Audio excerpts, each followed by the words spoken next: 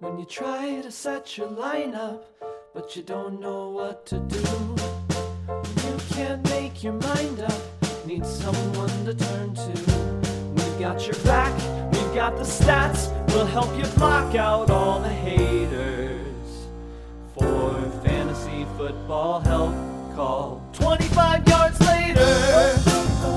25 yards later. 25 yards later.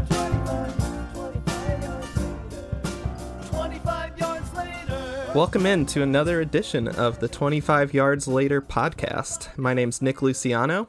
And I'm Elijah Motika. And today we have some special guests with us here to talk about Dynasty football.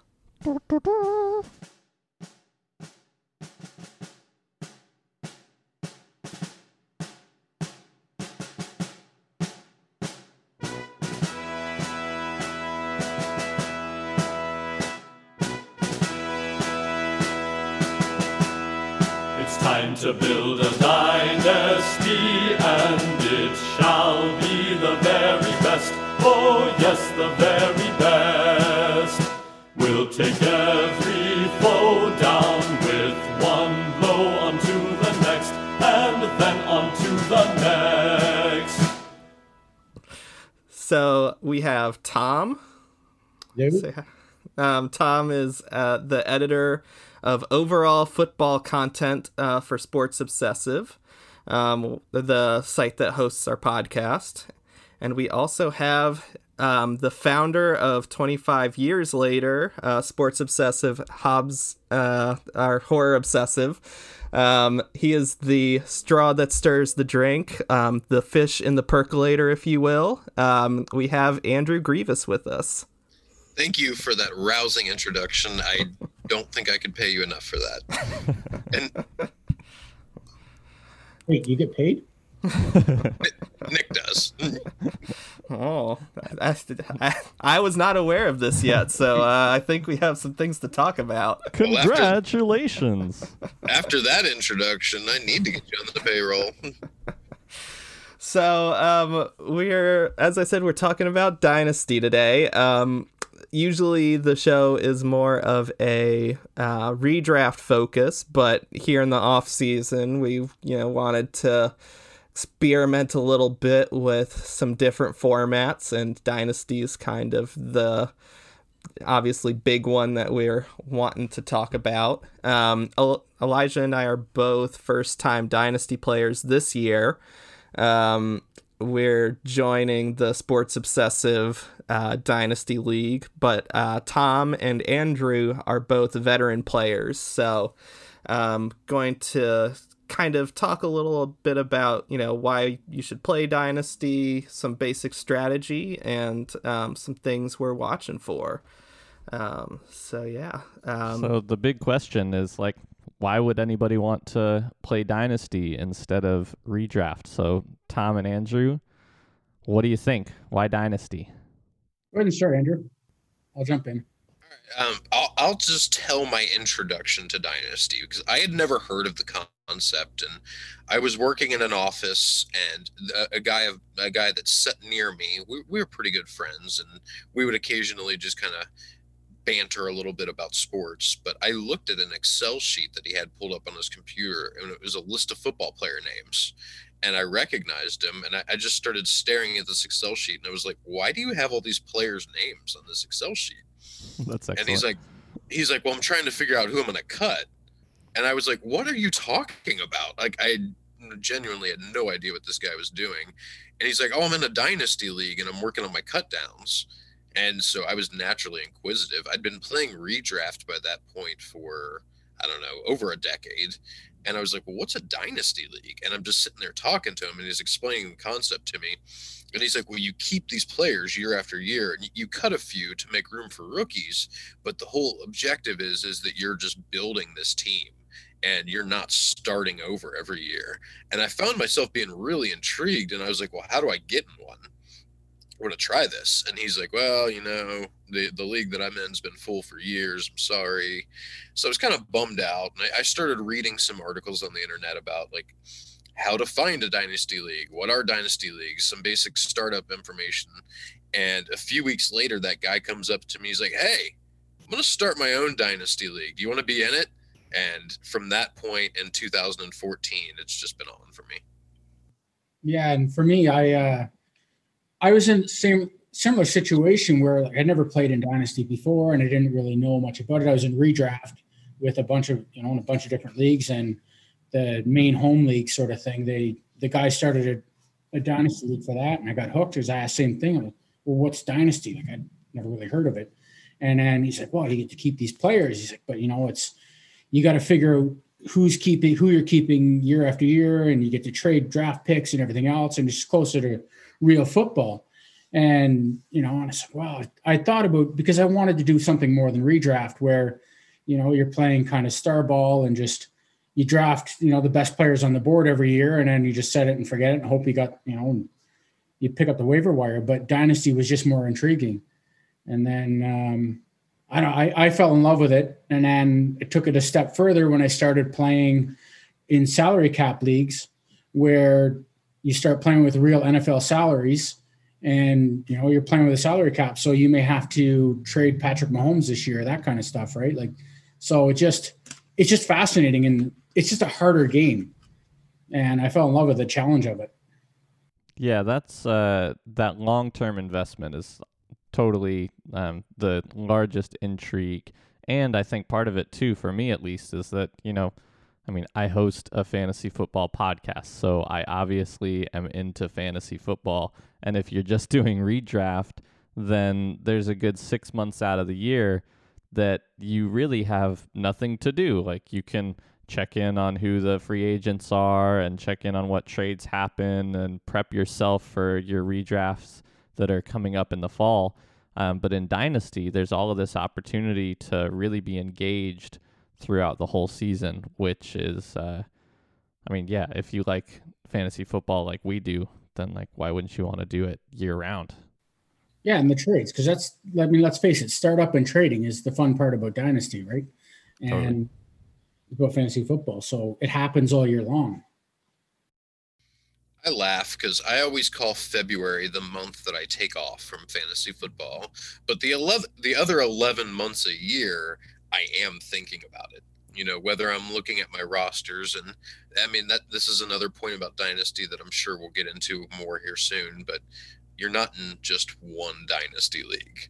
I don't know too many people that are only in one Dynasty league. So my first year I played in one. My second year I joined two more.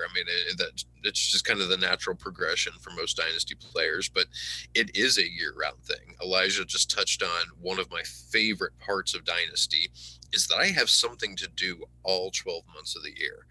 Whether it's working on trades, whether it's reevaluating my personal strategy. And when you're in multiple leagues, you have teams that have different strategies. You might have some teams that are win now. You might have some complete rebuilds. You might have a few teams that are so close to being playoff contenders, but you still need that one or two additional pieces to kind of get you over the hump. There's always something to do in Dynasty. I had a question that came to my mind here. What do you think it is about Dynasty that kind of lends itself to more experimental formats, like not just deeper rosters, but stuff like multiple quarterbacks, additional positions, premium scoring? What about Dynasty do you think kind of lends itself to those different kinds of formats? Well, I think Dynasty players are always looking for the next step. Redraft players tend to be satisfied with, just the way things go because it's easy. And, like we touched on earlier, it's just you prep your draft list, off you go. But in Dynasty, you're always looking for that next step. Dynasty players want more inherently. And then when Superflex started, because of the quarterback issues, where it's going off in a bit of a sidebar here, but Superflex started because the most important position in real football is the quarterback position. But in fantasy football, it didn't matter. You wait till the 10th or 12th round to draft your quarterback because who cares? So they wanted to start getting more value and make because scarcity is the name of the game, right? So they wanted to make the quarterback position more scarce, give it more value. So then we started Superflex in the 2 QB leagues. And I think that was right up the dynasty players alley. And then you get into tight end premium. I wrote an article about why tight end should be eliminated from football, or from fantasy football. But it's with the tight end premium, it makes it important. So I just think that naturally it hits that curiosity and that drive for just more and more and more that dynasty owners have. I mean, it's the crowd that's targeted. When you think about, and I don't want to sound condescending to redraft at all, so I'm trying to choose my words very carefully here, because I enjoy redraft. There is a lot of strategy in redraft, but a lot of the people that play redraft are the types that get really excited for the draft and then sometimes fizzle out during the year.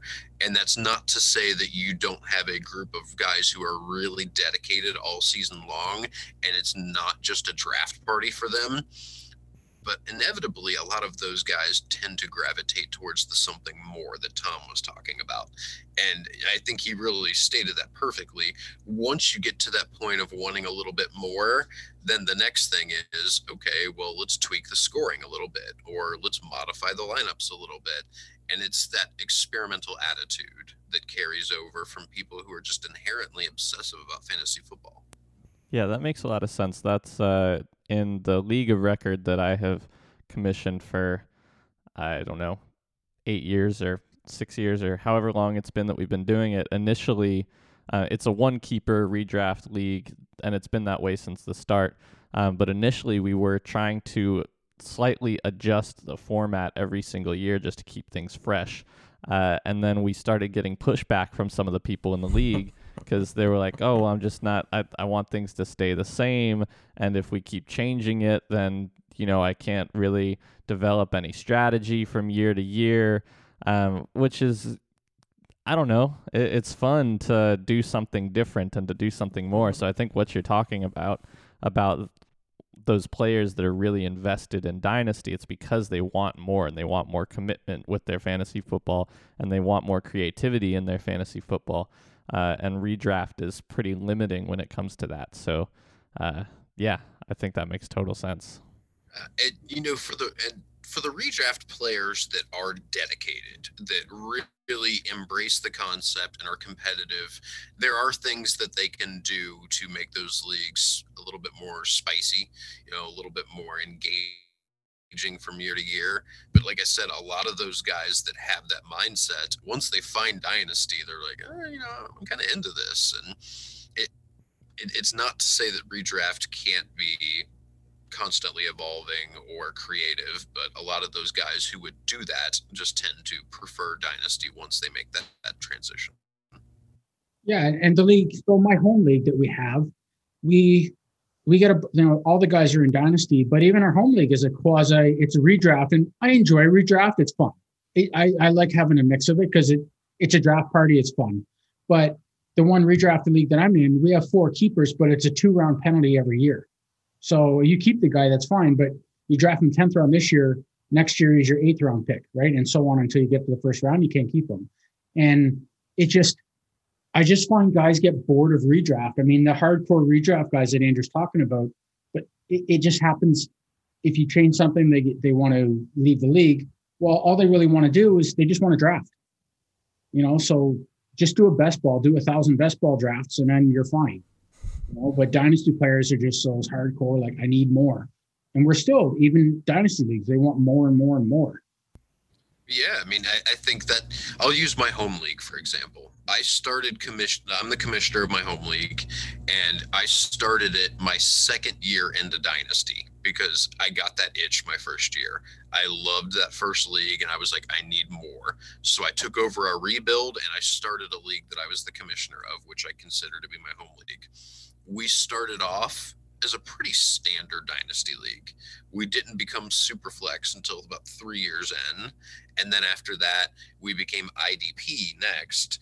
And then after that, tight end premium was the next big change. Most of the guys in my home league have that mindset of what's the next new thing we can try? And that's why it's always been my favorite league, because it's a group of like-minded guys who are constantly looking for that next challenge. In a super flex IDP tight end premium league is pretty challenging. Yeah, that is a unique scoring format for sure. I started with so Dynasty Owner is a new thing.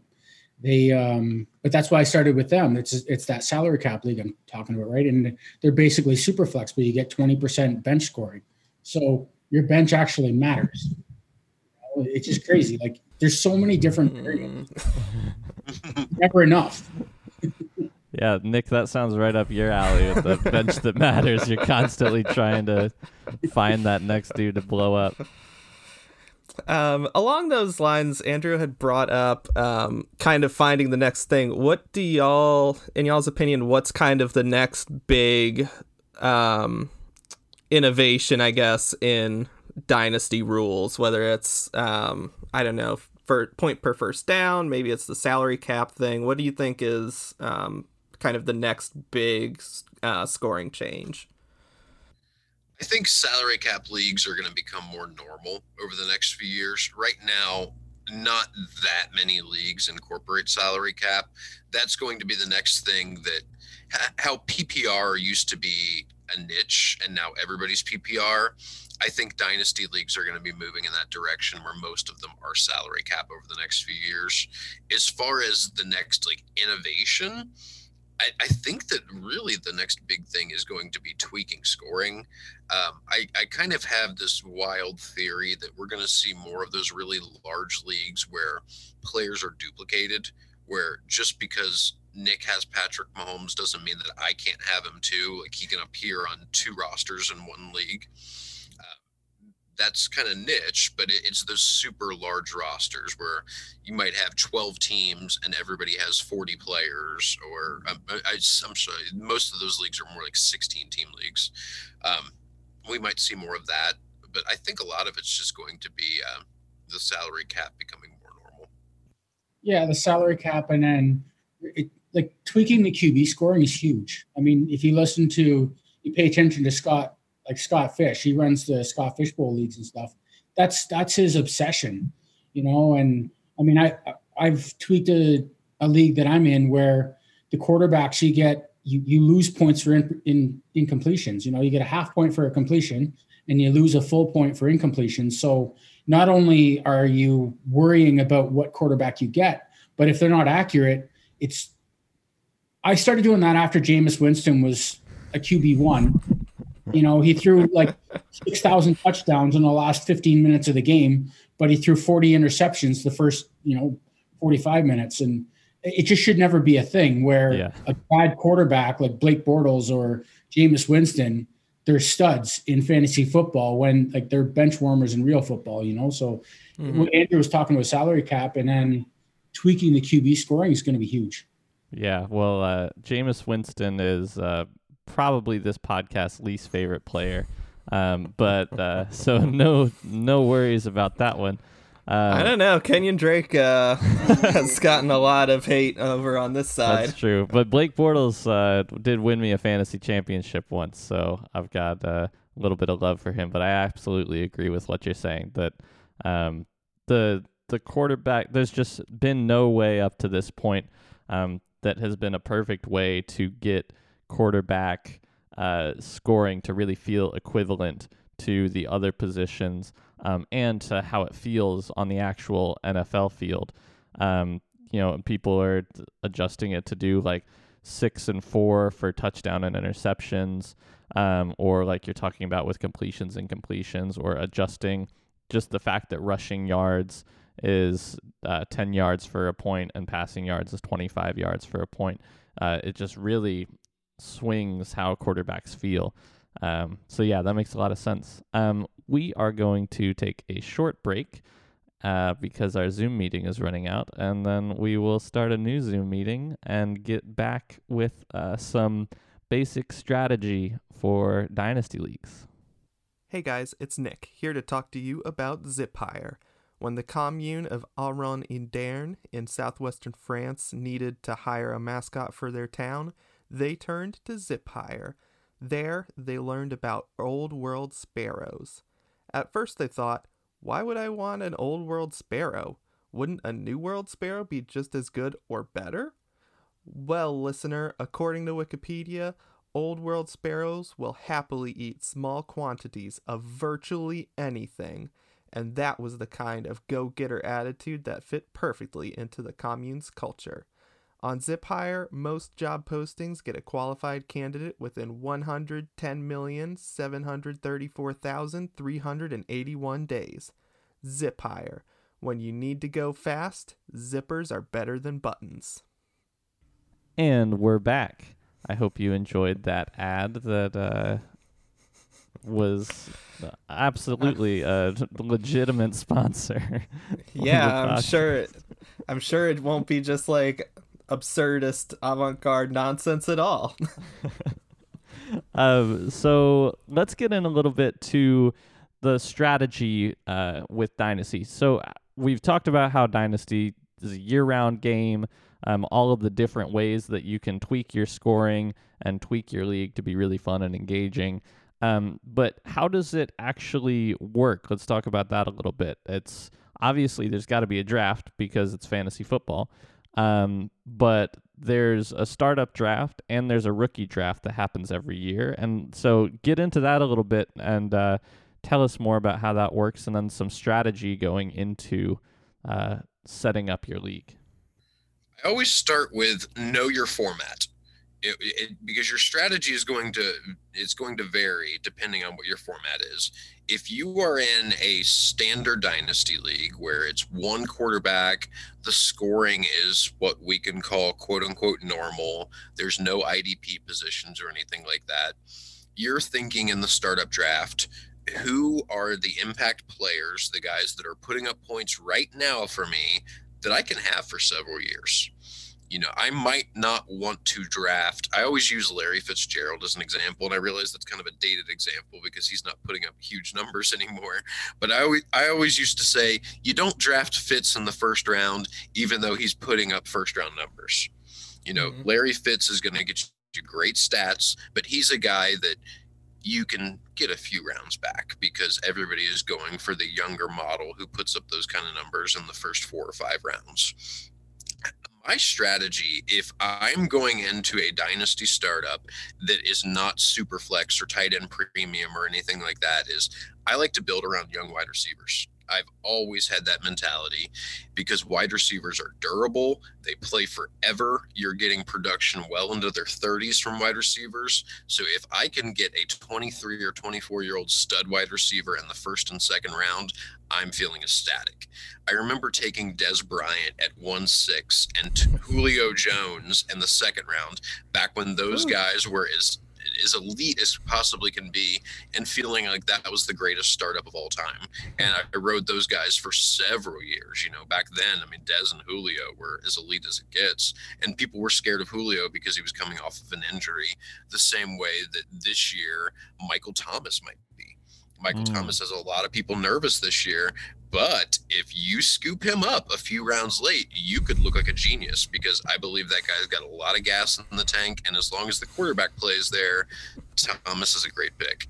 Who took Michael Thomas in our startup draft? I think that was me. I think that was you. In the third. I believe that could be the pick of the draft. Yeah, I was pretty excited to have him there. As you should be.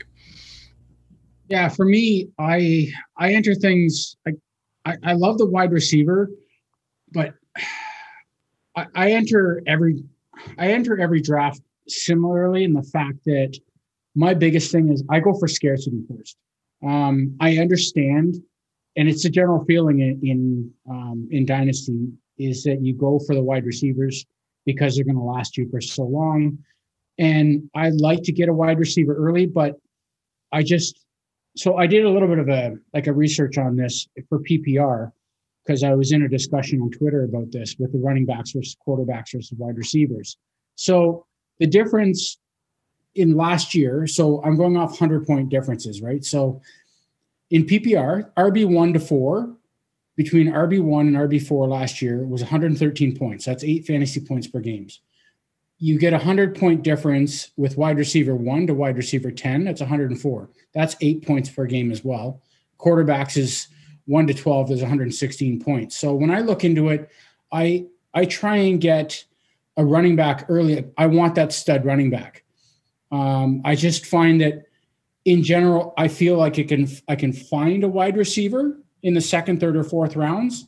But that young running back or that, stud running back, I find there's more of a variance and it's harder to find. And I find those guys can win my leagues, but I also enter a little bit different than other. I'm in that I want to win now. I want to win year one. So it's also why I suggest you don't just draft rookies. I mean, Andrew will add on to it as well, but you need that core of veteran players. Don't shy away from Julio Jones. You don't want to draft him in the first round because you've got Justin Jefferson and guys like that for sure. But you need those veteran guys you can count on because so many times rookies miss. And, it's hard for the young wide receivers or tight ends and quarterbacks to be studs year one. You want them down the road. That's why you've got Dynasty. But you also want those guys that are going to give you points now. Yeah, that makes a lot of sense. If you're constantly just drafting rookies and young guys, then you're never going to win a championship if all you have is upside forever. That is one of the biggest pitfalls that you will see in Dynasty is that people that take the age thing too far. They're like, oh, this guy, he's only 22 and everybody loves him on Twitter. I need him. Okay, what has that guy actually done? So Tom is absolutely right. You need production. I laugh because I just sat here and told you guys that I always try to go for wide receivers early.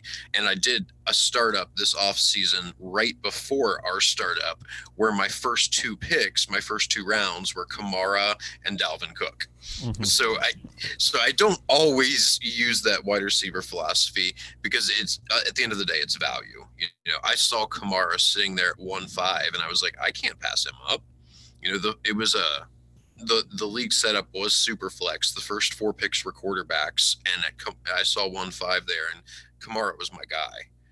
And in the second round, Dalvin Cook was sitting there, which was just shocking to me when it circled back to me. And I was like, there's no way that I'm passing him up. Those two guys are going to get me numbers. Now, when you get into specialty leagues, whether it's super flex or tight end premium, strategy completely changes. At the end of the day, you still want production, but scarcity, like Tom was talking about, really becomes important there because you are looking at, okay, what's the QB drop off? How many QBs am I happy with? How many tight ends am I happy with? And then you've got to start making compromises on other positions. Am I happy with the wide receivers that are going to be there in rounds 6, 7, 8? Or how long can I hold out on a running back because I really need a quarterback and there's only 3 tight ends that are going to put up monster numbers for me, so I want to get one of those 3 guys. Those are the questions you're asking yourselves, and you turn into that Charlie Kelly meme when you're making your draft board. And I feel like that every time I do a startup, I'm like, hang on, if Kittle can fall to me in the second round, I'm happy, but then what am I going to do in the third round because I need a quarterback in the first? And all the possibilities just start really piling up. Yeah, I was so tilted in our Dynasty startup with basically every pick because it's been a while since I played in essentially a 2-quarterback league. And so I was sitting there in the first round and Josh Allen was still there. And I was like, well, I guess I've got to take what I think I should do probably is Josh Allen. But it's been 5 years since I drafted a quarterback earlier than round 9. And so what am I doing here? I guess I'll do it. And then I just talking about Tom, what you were saying of getting those scarcity guys that are those stud running backs. I mean, that's very much a redraft philosophy that you have to draft your stud running backs in the first couple rounds because once you get past essentially round 3 or 4, then it's a total crapshoot of what running backs you're going to find later. And I really felt myself wanting to do that in this draft. and ended up with my first running back being Austin Eckler in the 4th, who I've now traded away, which was just really scary for me, essentially, because I wasn't really sure what I was doing. And the tight end thing, I'm just going to have to punt and then see what happens. I think my number 1 tight end is like Anthony Ferkser. So it could be the starting tight end this year. Yeah, could work out. Sorry, go ahead. No, you go ahead. I was going to say the biggest thing for your first few rounds is trust your draft board. You need to spend your time before the draft, set your draft board up, and trust it. Take the best player available on your draft board. Yeah. Because I talk about the running backs, but really go through the running back list and tell me how many guys you trust after the 5th running back, right? So if that stud running back's there, I'll take him, sure. But if he's not, like I'm going to the next guy on my list. And there's also a big movement now where people are saying don't draft positions, just draft your board. Yeah, it's funny. Like I'll use our recent draft for example. I was the 6th pick in the first round, and I told myself that I was taking the best non-quarterback available at 1-6. I was committed to not taking a quarterback because in my head I had drafted out the first 5 spots being a run on quarterbacks. I was convinced that 1 through 5 was going to be Mahomes, it was going to be Kyler, it was going to be Allen, as I mocked it out, because I always mock out every draft, especially when I know the guys. I think, what's his draft style? Okay, that guy has to have a running back in round 1, so here's who could potentially fall to me at 1-6. And at 1-6, I had in my head, I'm taking a young stud that's either a running back or wide receiver, whoever falls to me. And Kyler fell.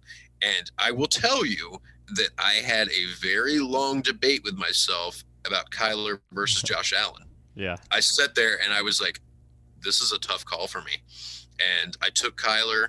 I don't have any shares of him in any leagues, so it was kind of like, I kind of want to have a Kyler share for the first time, but I did not expect to take a quarterback there. I genuinely thought there was going to be that 1 through 5 run, and I was going to break the trend. Yeah, our draft didn't go that way at all. I was shocked. Honestly, I was shocked with our draft. I was too. The guys, they drafted smart. I was surprised. Once I saw the first few rounds, like the first few picks go, I honestly thought somebody was going to pass up on Josh Allen. I was expecting the tight ends premium. I thought guys were going to jump all over that, and it didn't. The tight ends went later, and the quarterbacks went. And you sniped Josh Allen from me, and I was impressed. Like the guys, the first few rounds were so different than what I expected. But just adding on to what Andrew said, like I'm in a bunch of different leagues. When I do startups, sometimes I'll draft a guy just because I don't own him, and then it's just because. I mocked out the first 3 rounds. That's something that I typically do as part of that's my preparation. That's my homework. And I try to see where the pieces are going to go. And I get a sense for what I want to do and what I don't want to do. And I had mocked myself taking Kittle in the 2nd round. That obviously didn't happen. It's funny because this draft was completely unlike anything that I expected. And that's a good thing. There was a lot of instances where I was looking like, okay, I'm 3 picks away. I really hope DK Metcalf falls to me, and boom, he's gone. I really hope. Eckler was another one. In the 4th round, I was eyeing Eckler, and he got by me too. So there was a lot of situations where my board was constantly getting shaken up because other people were drafting really well. Yeah. I thought Deontay Johnson was going to fall to me, and then I think it was you, Elijah, that took him? I think it was. Yeah, you sniped him. I kind of lost it. I was like, what? I held off taking him, and that's the risk you run, right? Totally. The biggest people tell you is if you want a guy, draft him around earlier than what you expect. Yep. But I thought he would fall to me because he wasn't the super popular guy, and we got sniped a lot. Like it was just impressive. Mm-hmm. Yeah, I think all of us had that feeling going through our draft. And I think Nick really pulled off the snipe of the draft, trading up 3 picks to get in front of a couple Bills fans. to steal. Who was it? Gabriel Davis? Yeah. Was that? Yeah, it was Gabe Davis. Yeah. So tell us a little bit more about that trade, Nick. That was with Andrew. I messaged Andrew. I was like, "Hey, if Gabe Davis makes it to your pick, I'll trade up to get him because I know he's not making it past these Bills fans." He told me to name my price, and I was like, "Okay, we can do that." So hopefully that ends up being a good pick, or else it won't feel quite as good. I think you're going to be impressed. I mean, that's kind of what I have been known for with Spogs is I do the Bills preview, and I watch the games. I watch Game Pass and watch NFL, and I watch the condensed film, and then I watch every snap for the players with some of them. And Gabe Davis made such an advance this year. His toe tapping on the sideline in the playoff game against the Ravens, I believe it was spectacular. Like, that kid shouldn't be making those moves. I wasn't impressed with him as a route runner. I didn't think he was much more than a big body at the start, but by the end of the year, that kid just morphed and he just figured stuff out. He was making toe taps like Tyler Lockett does. Yeah. Like, you're not going to be disappointed. That kid's a stud. Those are definitely what kind of sold me. Plus, like, there were a couple of weeks where I either needed like big games from Stephon Diggs or Cole Beasley or something, and then I'd be like, oh, well, there's someone else catching that touchdown pass that I needed. and it was inevitably Gabe Davis. So I was like, oh, I'll keep that in mind. That is one of my favorite parts about Dynasty, though, is watching these guys that aren't superstars yet and saying, that's my guy a year from now. He's got all the potential in the world. And then trying to make an offer like, hey, I'll give you a 3rd-round pick for him. I'll give you a 4th-round pick for him. And seeing, does the owner see the same thing in him that I do? One of those guys for me is Van Jefferson from the Rams. I feel like that guy has all the potential in the world, and I'm offering everybody out there a 3rd-round pick for him. I'm not going higher than a 3rd. There's a lot of mouths to feed with the Rams, but I am throwing a 3rd out for him in all the leagues that I can potentially swoop him up in. Tyler Boyd, as a Bengals fan, was one of those guys for me where I was like, this guy is a stud in the making, and it was really just this year that he started to get the fantasy props that he deserves. Yeah, definitely.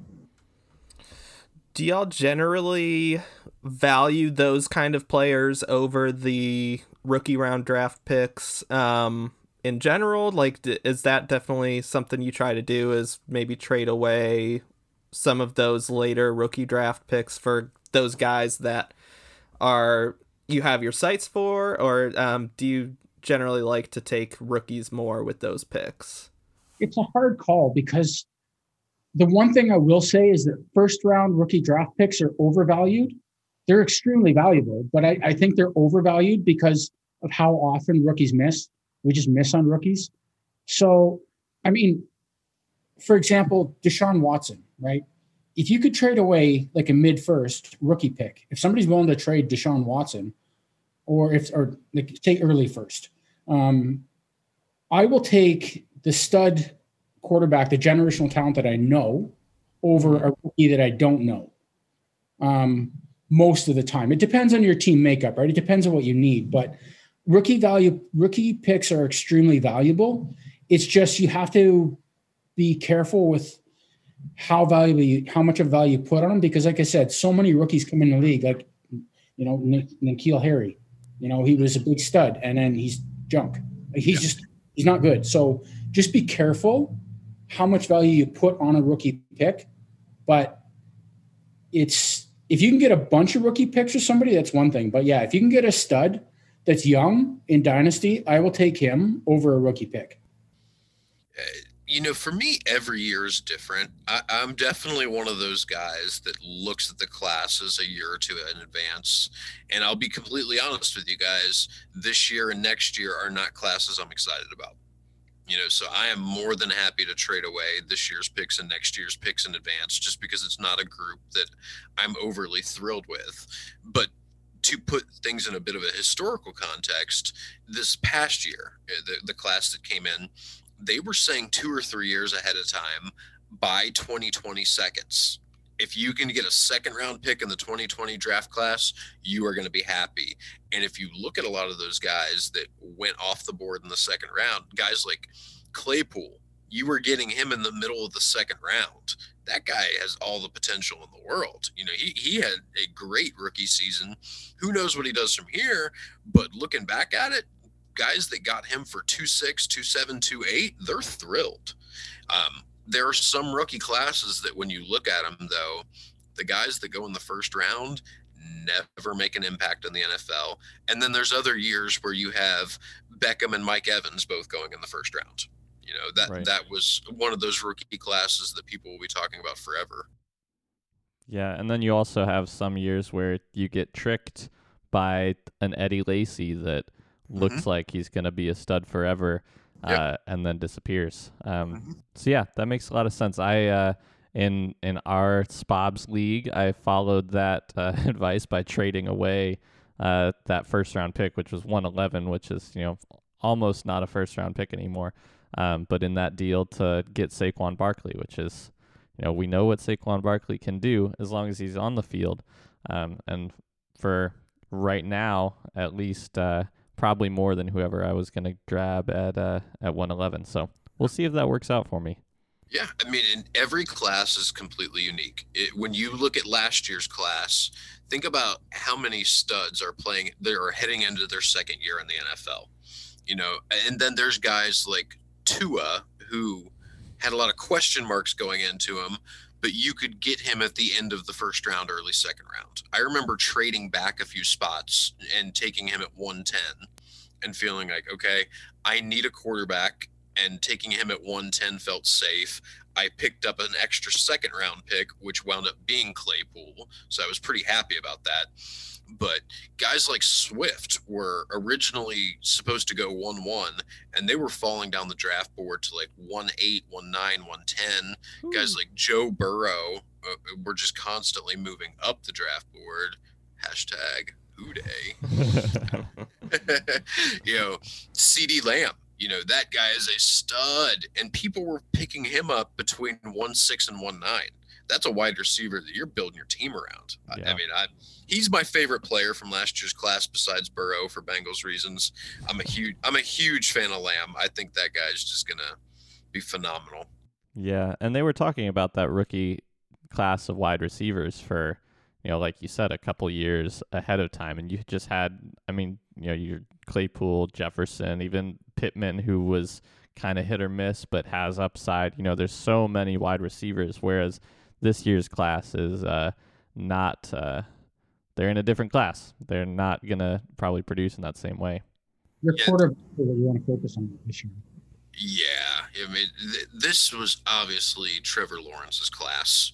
It's him, and then you debate who's number two.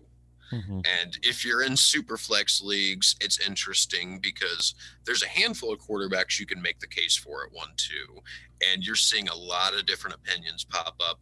I don't know if you guys have got too deep into that yet, but I'm in a lot of Facebook groups for, and the only reason I use Facebook at all is for these dynasty groups. I'm not much of a Facebook guy, but I do love these conversations that we have on there. That I use Twitter for most of my social media, but Facebook has better dynasty discussions.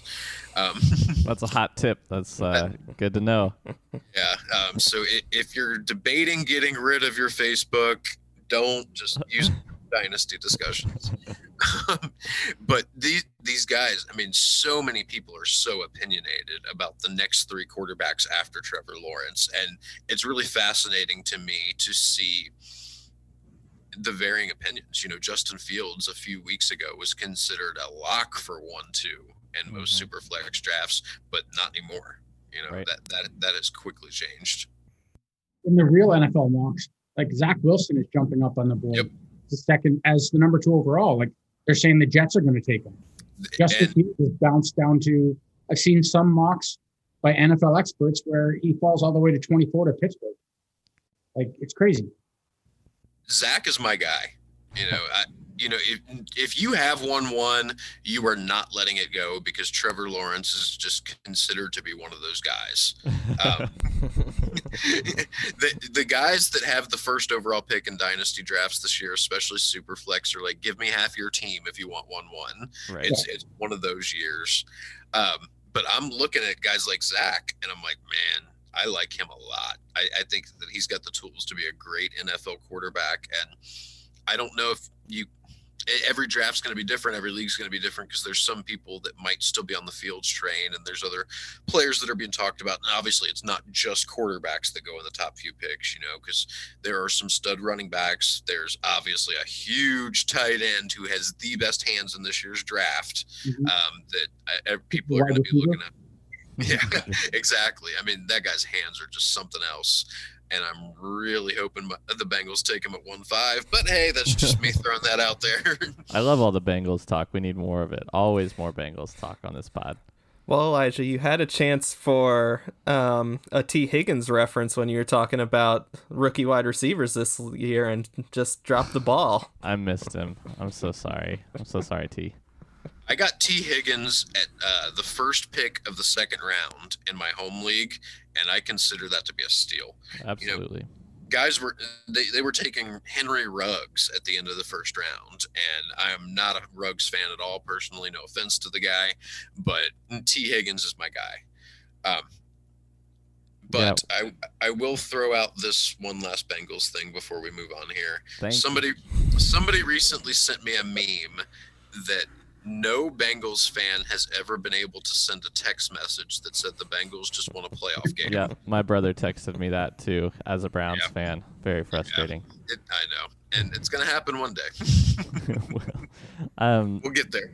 So Andrew, you're thinking that it's not Justin Fields that is your guy as the number 2 quarterback. Tom, what do you think as far as who your favorite non-Trevor Lawrence quarterback is? Because it seems like there's really, there's Trevor Lawrence and then there's 3 of them, and then there's that guy from Alabama as sort of the resounding 5th. But it's funny though, because I'll tell you who my second guy is not, and that's Trey Lance. This whole zero interception thing, it's fake. No, he didn't. If you just look at stats, then sure, take Trey Lance, it's great. But there was many times where it should have been intercepted, and the defenders just dropped the ball or whatever. I like him, but I mean, I'm saying this from somebody who doesn't watch a whole ton of college football. I'm in Canada, and where I am right now, we just don't get a lot of college football. But I mean, I watch what I can. I actually like Mac Jones. But I think that I don't know. I think it should be Mac Jones or Zach Wilson is my opinion. I just tend to trust the bigger school kids. Say what you want about Mac Jones. He doesn't look like an athlete, but I mean, he played for Bama. The kid's a stud. If you're playing at that high level and you're playing against the best defenders in the nation in college, I just think I'll give him more. I'll give him that benefit of the doubt. Bama players tend to just do well in general, in translate to the NFL. They've got a more pro style offense. It's like OSU, right? It just there's certain schools that work. But yeah, I don't know. I'm sticking with Jones and Fields. Those are my 2 that I think are just going to be studs.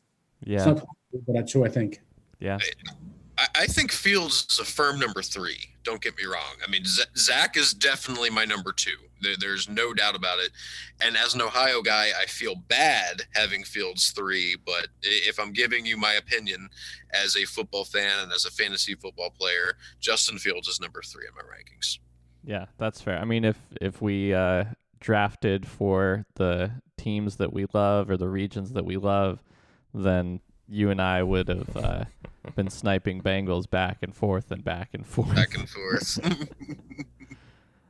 Awesome. Well, yeah, I'm really interested to start diving into rookies because that's something that I've never done as somebody that's never played Dynasty before. It's just the rookies. We get to July or so, we start getting into preseason of essentially it's just who's the rookie running back that has the job on his team, and where am I going to draft him? Is he going to be a Clyde Edwards-Helaire, or is he going to be, somebody that like a J.K. Dobbins that you can steal a little bit later?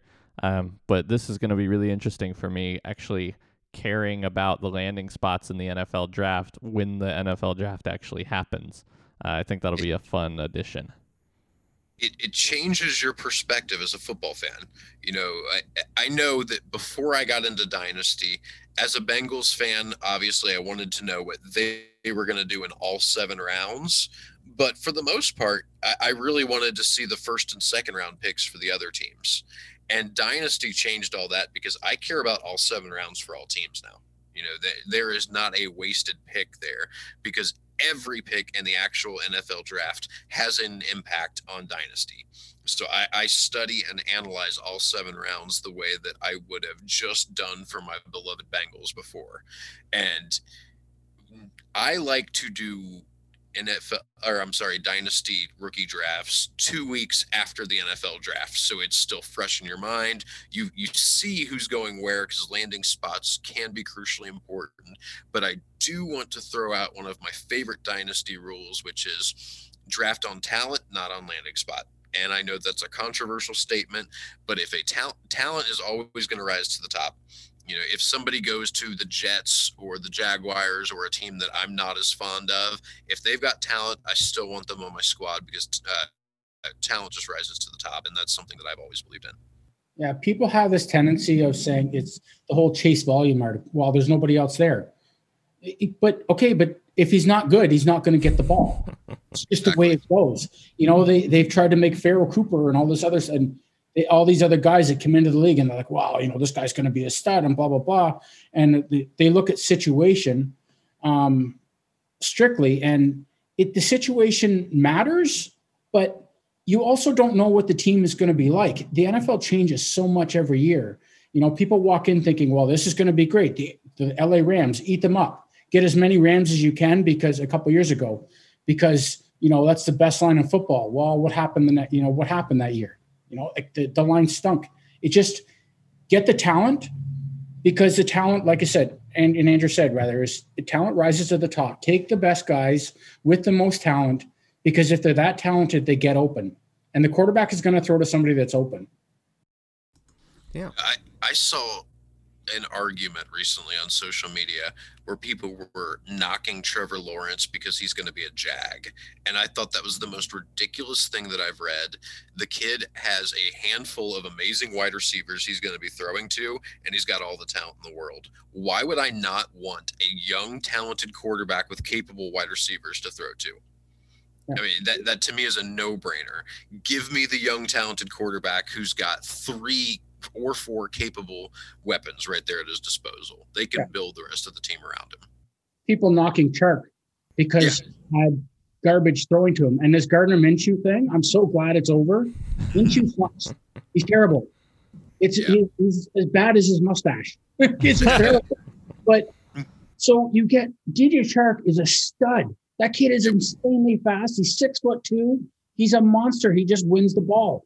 You give me a quarterback that is going to throw to, you talk about drafting talent. DJ Chark is an elite wide receiver in this league. And he's finally going to have a quarterback that's not going to be afraid, and that can throw him the ball, that can actually get him the ball downfield without throwing it 40 yards up in the air with a loft like he had with Minshew. You get a kid like Lawrence and you give him the talent around him. I mean, the sky's the limit. We'll see what happens. Hopefully the O-line can protect him, and hopefully the kid just catches on.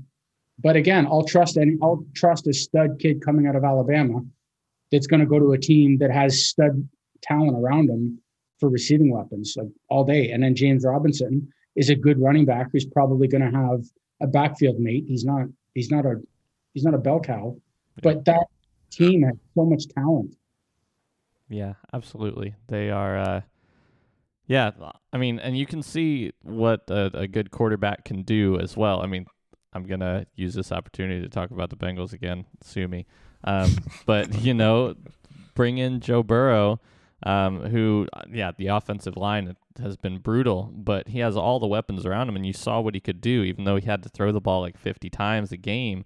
But the offense was cooking, and it's only going to go up from there. And as far as a dynasty prospect goes, the Bengals are not a good team. You know, they drafted number 1 overall, but they have the opportunity, especially in fantasy, to produce some goodness. One of my favorite things about Dynasty is drafting players that aren't big names, but you know a little bit about them from college, and you're like, ooh, that guy might pay off. And you take him in the 3rd or 4th round of a rookie draft just because you've got a good feeling about him, or you saw him play a handful of college games, and you're like, he could possibly pay off even though he's wide receiver 5 on a bad team. I want to hold on to him for 2 or 3 years.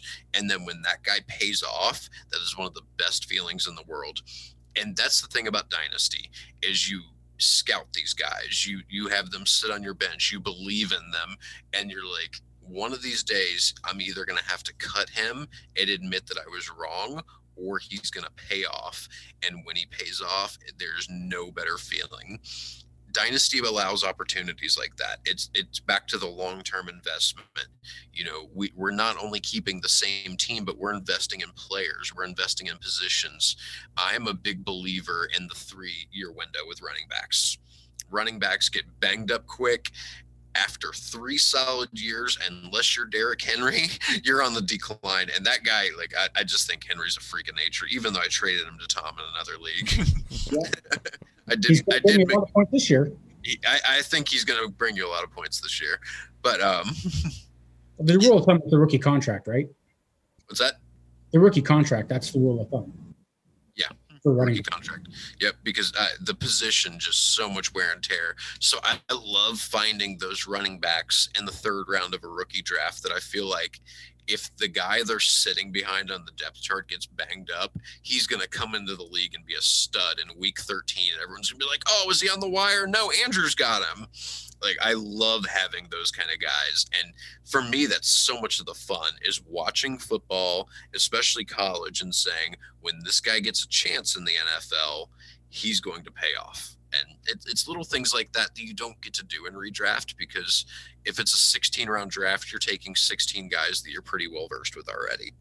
You know, so not to knock redraft, but that's an added bonus of Dynasty, is getting to make these long-term plays. Yeah, redraft is it's fun. It's starball. Like, that's, you know, you're drafting studs and you're drafting stars and you're hoping they pan out. It's fun, but I'm not serious about redraft as anywhere near like with Dynasty is. You have to just pay attention to Dynasty. It's the closest thing guys like us will ever get to being an NFL GM. And the other example I use is for the generation that grew up playing Madden as kids. Mm-hmm. This is Madden GM mode, but you're an adult and you don't have to tell your wife you're playing video games all the time. Wife plays. If I were playing Madden all the time, my wife would be like, we need to talk.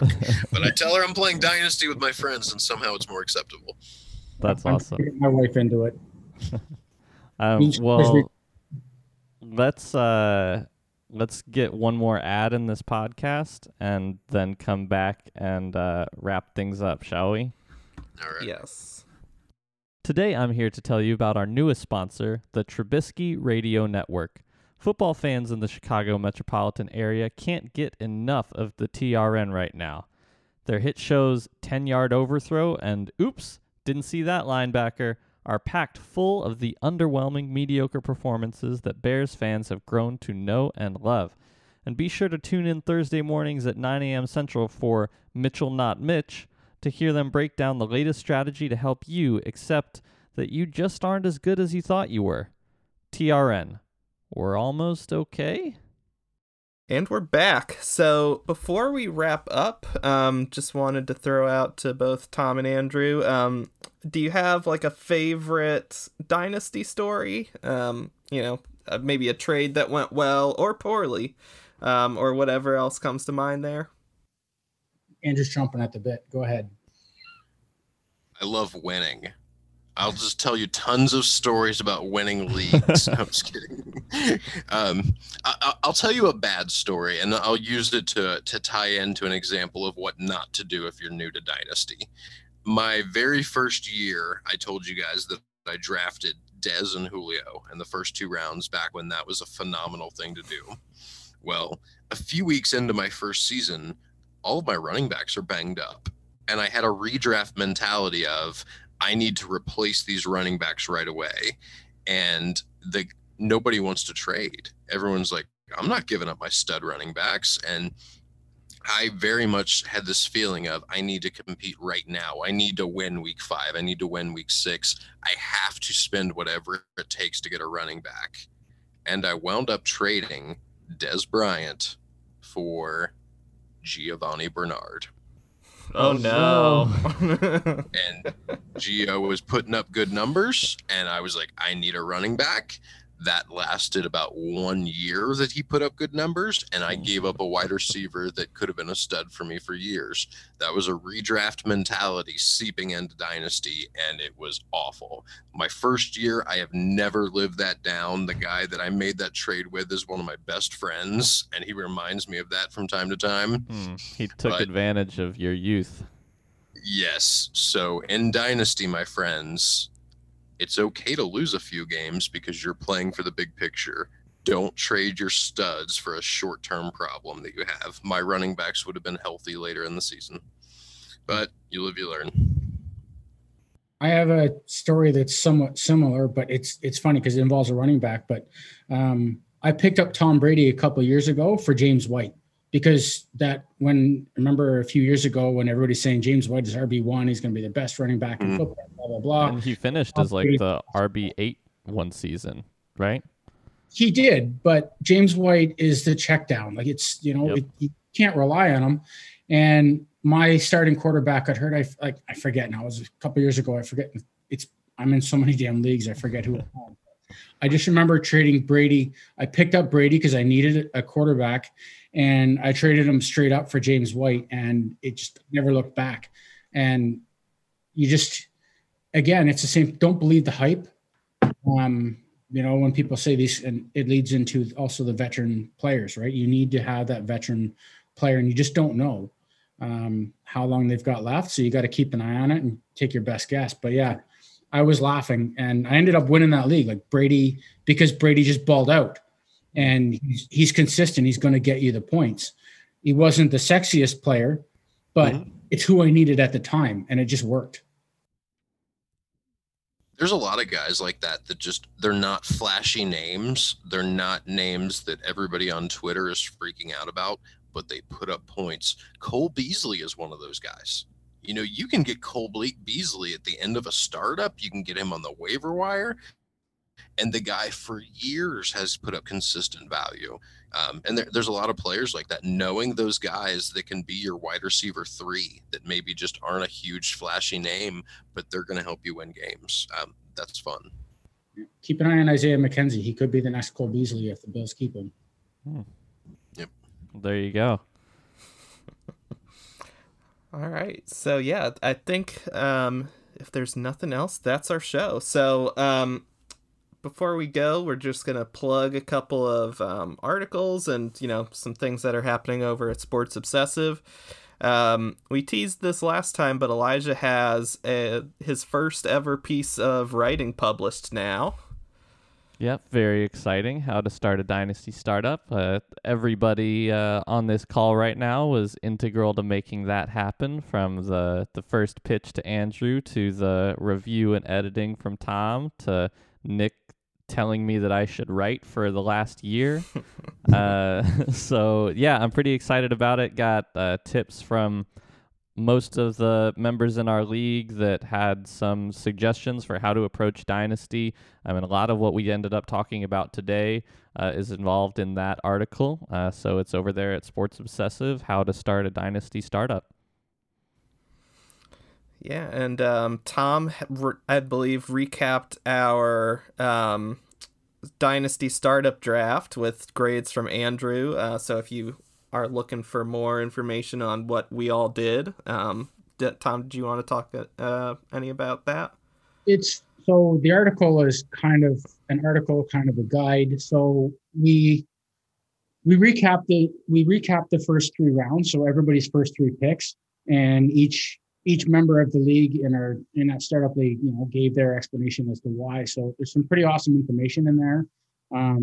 It's a bit of a player profile guide, but also at the end of it, we give you the Dynasty Top 100 ranks plus positional ranks. So, and compared to the consensus ranks, it's pretty spectacular. I was impressed. So the way I did it was I just went through a draft board, and the first quarterback was QB1, second quarterback QB2, and I did that for the whole thing. And then I recapped our top 100 picks, which took us into the fifth or sixth round, somewhere around there. Maybe a little bit later than that. Anyways, but yeah, it was pretty spectacular. And you look in the consensus ranks, and we're pretty damn close. It was impressive. But there's a lot of good information in there, and just check out Sports Obsessive and have fun. Like, the articles are meant to be fun. So yeah. And then Andrew, you're documenting your Dynasty rebuild, correct? Yeah. So the first article is out, and for those that aren't familiar, a lot of Dynasty teams will become orphaned, where the person that's been managing that team for years abandons it for one reason or another. And I happen to find taking really bad teams on and trying to rebuild them to be a lot of fun. So I'm doing that this year. I was co-running a team in that league for years, and we won the Super Bowl back-to-back. And I told my buddy, I was like, I'm going to let you have this team, and I'm going to take the really bad team that just opened up and see if I can turn it around. So the first article is out. It shows all the trades that I've made. And I also look at the initial roster, and I kind of give some insights into what I wanted to do with the team. And now I'm back at trying to make more trades within that league prior to the rookie draft, and I will continue to document that as I go. Awesome, yeah. And we've got some other things like Dynasty rankings that are up. I'm mostly doing film writing, so I have, if anyone on here is also doubling as a film, buff, I got a article on First Reformed that just dropped last week. Anything else that anyone wanted to plug? We need writing. Yeah, we definitely looking for writers on all parts of the site, I think, but especially the sports side. We could use more passionate people, more obsessed people. I'm going to go ahead and just go into full owner mode here with all these plugs.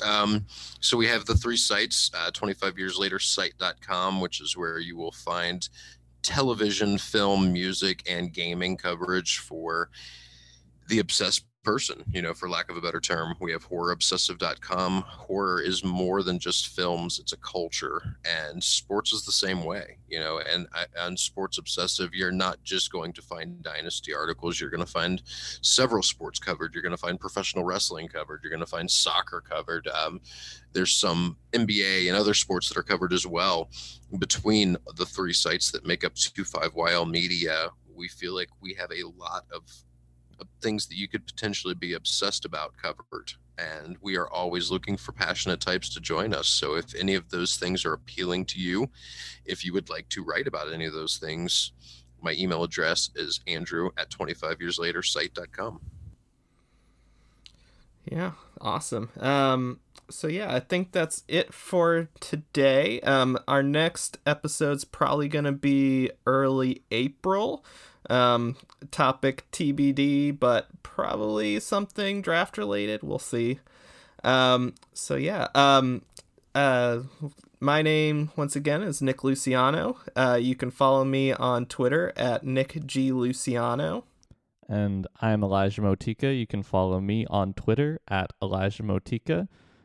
Tom, Andrew, where can folks find y'all? So you can find me on Twitter at Flanker546. I don't have Facebook, unfortunately, but yeah, and you can find my articles on the Sports Obsessive site. Andrew Grievous, you can find me at Andrew Grievous on Twitter. I am also a limited Facebook user, as we mentioned earlier. Just for Dynasty. really just for those fun groups, but Twitter I'm pretty active on. I also help run the @SportsObsessive Twitter account too. There's a few of us that pitch in on that. Awesome. Well, thank you all so much for joining us today and talking Dynasty, and thank you to the listeners for tuning in again to another episode of 25 Yards Later. Be sure to rate and subscribe anywhere that you listen to podcasts. Thanks, guys. It was a lot of fun. Yeah. Thanks for having us on. Yeah, we'll see you next time. When you try to set your lineup, but you don't know what to do, you can't make your mind up, need someone to turn to. We've got your back, we've got the stats, we'll help you block out all the haters. For fantasy football help, call 25 yards later. 25 yards later. 25 yards later. 25 yards later. Thank you for listening to this podcast from 25 Years Later Media. Audio recording and music by Elijah Motika.